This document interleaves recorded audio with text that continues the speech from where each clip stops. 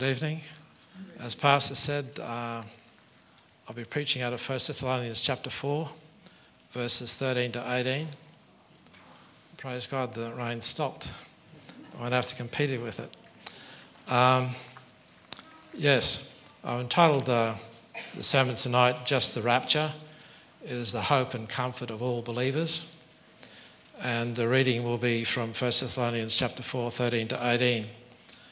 And we'll read, "But I would not have you to be ignorant, brethren, concerning them which are asleep, that ye sorrow not, even as others which have no hope. For if we believe that Jesus died and rose again, even so them also which sleep in Jesus will God bring with him. For this we say, but with this we say unto you by the word of the Lord, that we which are alive and remain unto the coming of the Lord shall not prevent them which are asleep. For the Lord himself shall descend from heaven with a shout, with the voice of the archangel, and with the trump of God, and the dead in Christ shall rise first. Then we which are alive and remain shall be caught up together with them in the clouds, to meet the Lord in the air, and so shall we ever be with the Lord. Wherefore comfort one another with these words." I see the doctrine of the rapture to be the hope and the comfort of all Christians. Brother Andrew Barnes preached on the first two chapters of this book, and he saw the main theme as comfort, whereas I saw it the rapture. I saw it in every chapter, but I believe that the rapture should be for the comfort of all believers. It should inspire us to live a holy walk. As we saw in the first part of chapter 4, my last sermon, that Paul gave instructions to the church how to live a holy walk. This meant a holy walk regarding their physical appetites and practicing brotherly love and Christian charity, for love is the very nature of a holy God, and that we should also work with our own hands and mind our own business to support ourselves. Now we see here that Paul goes on to prepare the church for the future, for the event we call the rapture. He answers their questions about their deceased loved ones who had passed away since he had been in Thessalonica preaching. They wondered what would happen to them. We must remember they're just spiritual babes in Christ. They didn't know everything, so Paul had to write this letter to comfort them regarding their deceased loved ones. And it should not only comfort them, but it should also comfort us. We should also believe that Paul now gives details that had not previously been revealed in the Old Testament. Before it was revealed by Paul, no believer knew that living saints would take part in a resurrection. The Old Testament saints believed there was going to be a resurrection. Even Job, which is the oldest book written in the Bible, we believe, he has a wonderful passage that comes out in Messiah by Handel. Job 19:25 to 27.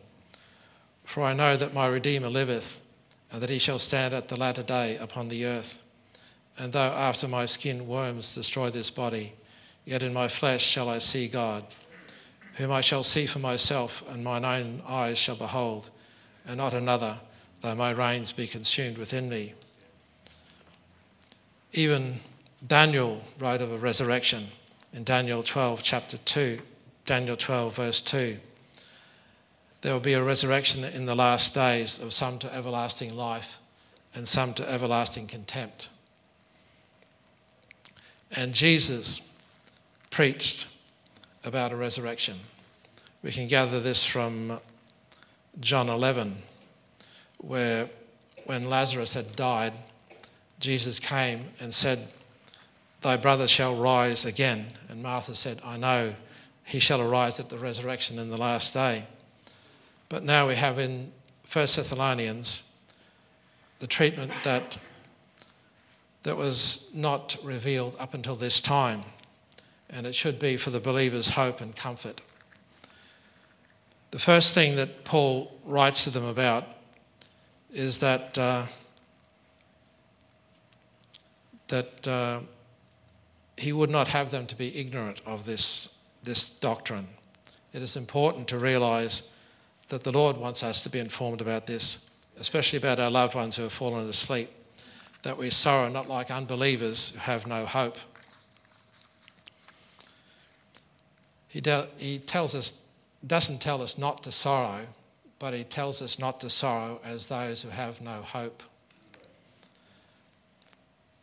I had an uncle once who believed there was nothing after death. I tried to witness to him, and he rejected what I had to say. He believed, when you're dead, he said. And he was most emphatic about it, and he said if I went on about it, he'd throw me out of the house. Unfortunately, the hope of some unbelievers is that they cease to exist once they die, or that somehow God will accept them despite their sinful lives, that their good works outweigh their bad works. But the hope of believers is that we will be resurrected, we'll receive immortalised bodies. Our hope of resurrection is certain because of the fact of the death and resurrection of the Lord Jesus Christ. It says that in verse 14 of 1 Thessalonians chapter 4. For if we believe that Jesus died and rose again, even so them also which sleep in Jesus will God bring with him. This means that our deceased loved ones will accompany the Lord Jesus in the event called the Rapture. Paul says this by the word of the Lord, that the living believers will not precede the dead in Christ. In verse 15, for this we say unto you by the word of the Lord, that we which are alive and remain unto the coming of the Lord shall not prevent them which are asleep. Prevent means to precede. That means that God honours the deceased, that they get their resurrection bodies first before living believers. He gives them that honour. So, having established that the Lord Jesus will come back again for his saints and will bring deceased saints with him, we turn our attention to the events, the specific events involved in the rapture. The sequence of events are described in verses 16 to 17. For we read here, for the Lord himself shall descend from heaven with a shout, with the voice of the archangel, and with the trump of God, and the dead in Christ shall rise first.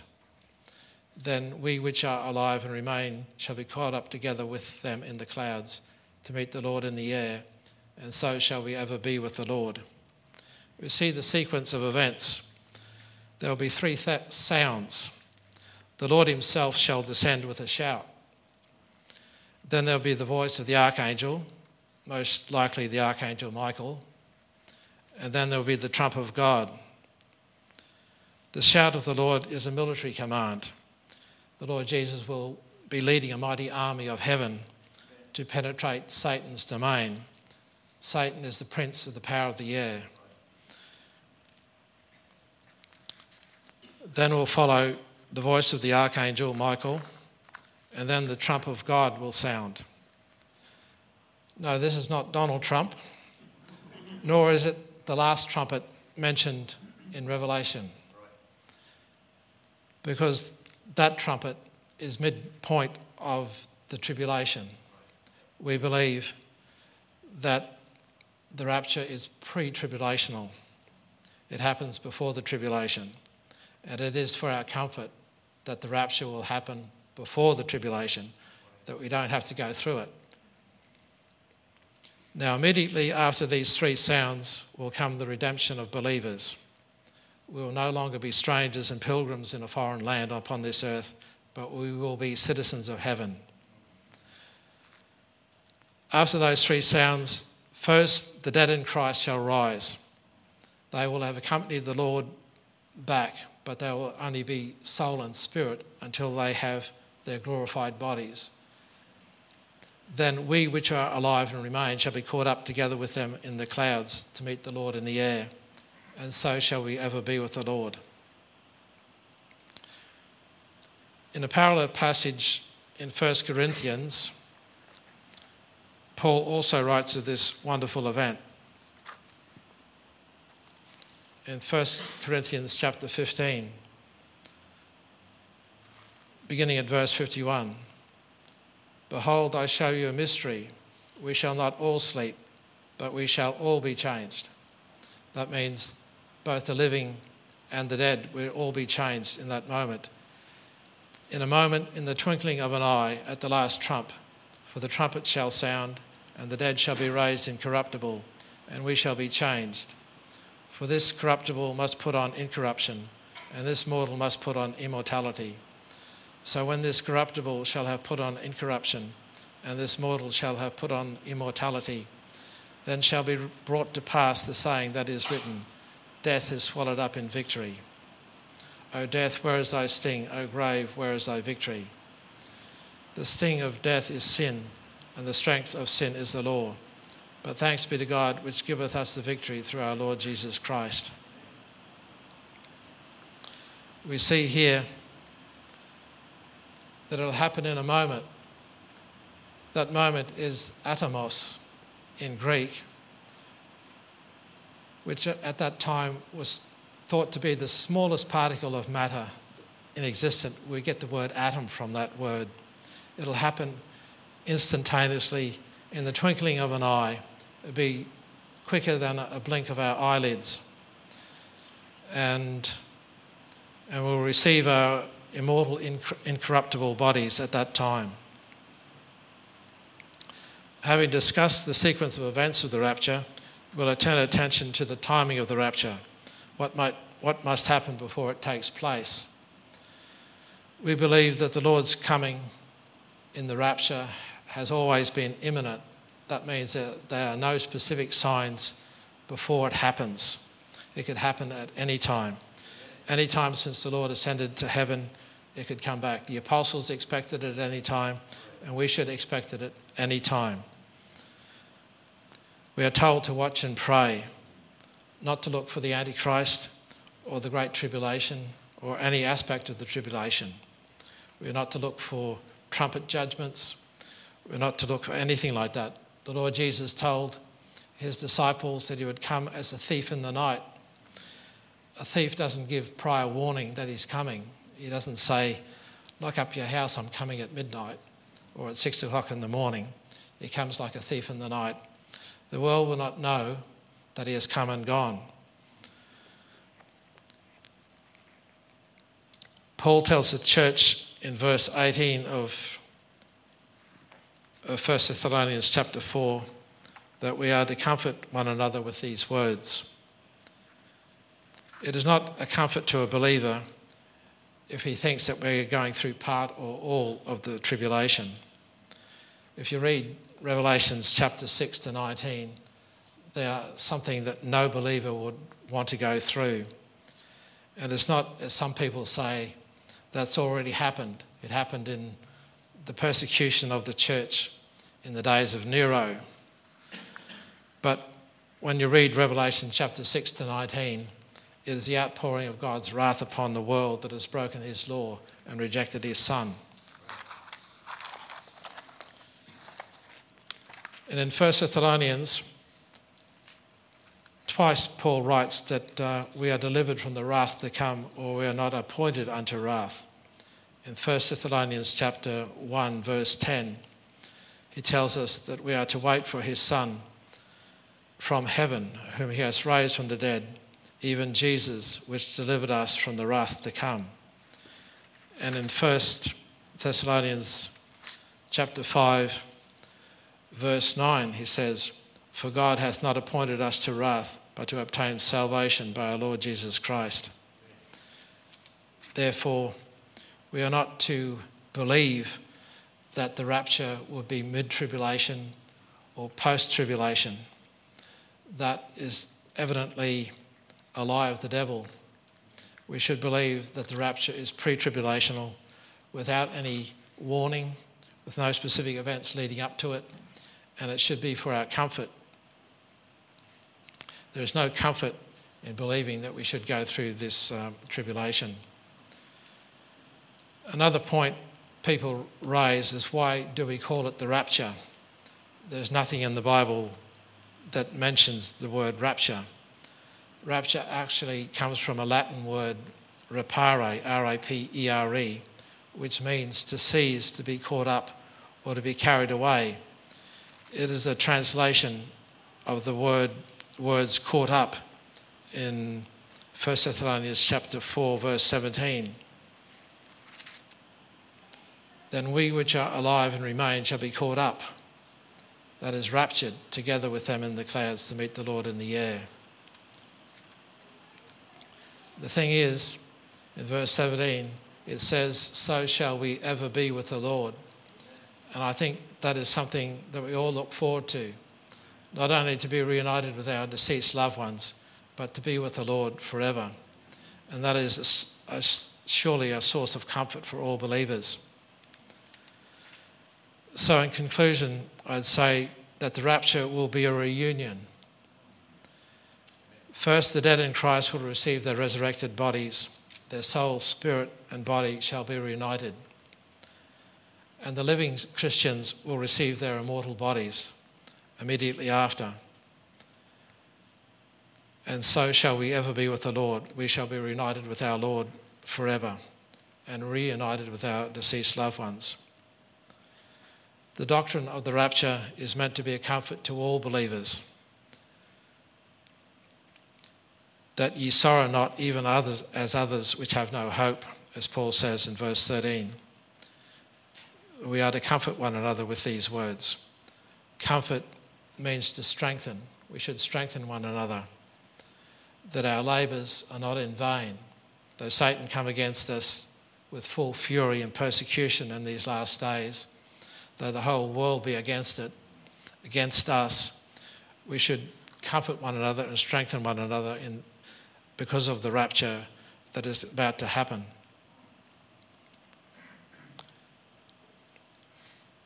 It should be a comfort to us that we don't have to go through the tribulation, that is, to endure the wrath of God. For God hath not appointed us to wrath, but to obtain salvation by our Lord Jesus Christ, who died for us, that whether we wake or sleep, we should live together with him. We shouldn't worry that we miss out on the rapture because we might be close to death. Whether we wake or sleep, whether we're alive at the rapture or whether we're deceased, we are all going to receive our glorified bodies. And my final point is that the question whether the rapture takes before, after, or during the tribulation has been controversial in Christian circles. The fact that this doctrine has been controversial among even Bible-believing Christians for a long time indicates that it belongs to the area of things hard to be understood, as 2 Peter 3:16 says. There is no one verse that absolutely answers the question once and for all. But the truth of the scripture must be searched out prayerfully and with patient analysis and careful application of the laws of biblical study. And I believe that what we believe in this church and in independent Baptist circles is that the rapture is pre-tribulational and we don't have to go through the wrath of God. So I'll end it there, and I'll just end in a word of prayer. Heavenly Father, I just thank you for your word. I thank you for your word about the rapture, the doctrine of the rapture, that is the comfort to all believers and our hope. I pray, Lord, you help us to live holy lives, to be ready for the rapture, to be inspired by the rapture, and to live in a way pleasing to you, that you draw us together and comfort and encourage us, Lord, regarding our departed loved ones, that we will be reunited with them. Help us, Lord, to please you and to do your will and to be sanctified, Lord, to be able to live a holy life. I pray, Father, in Jesus' name. Amen.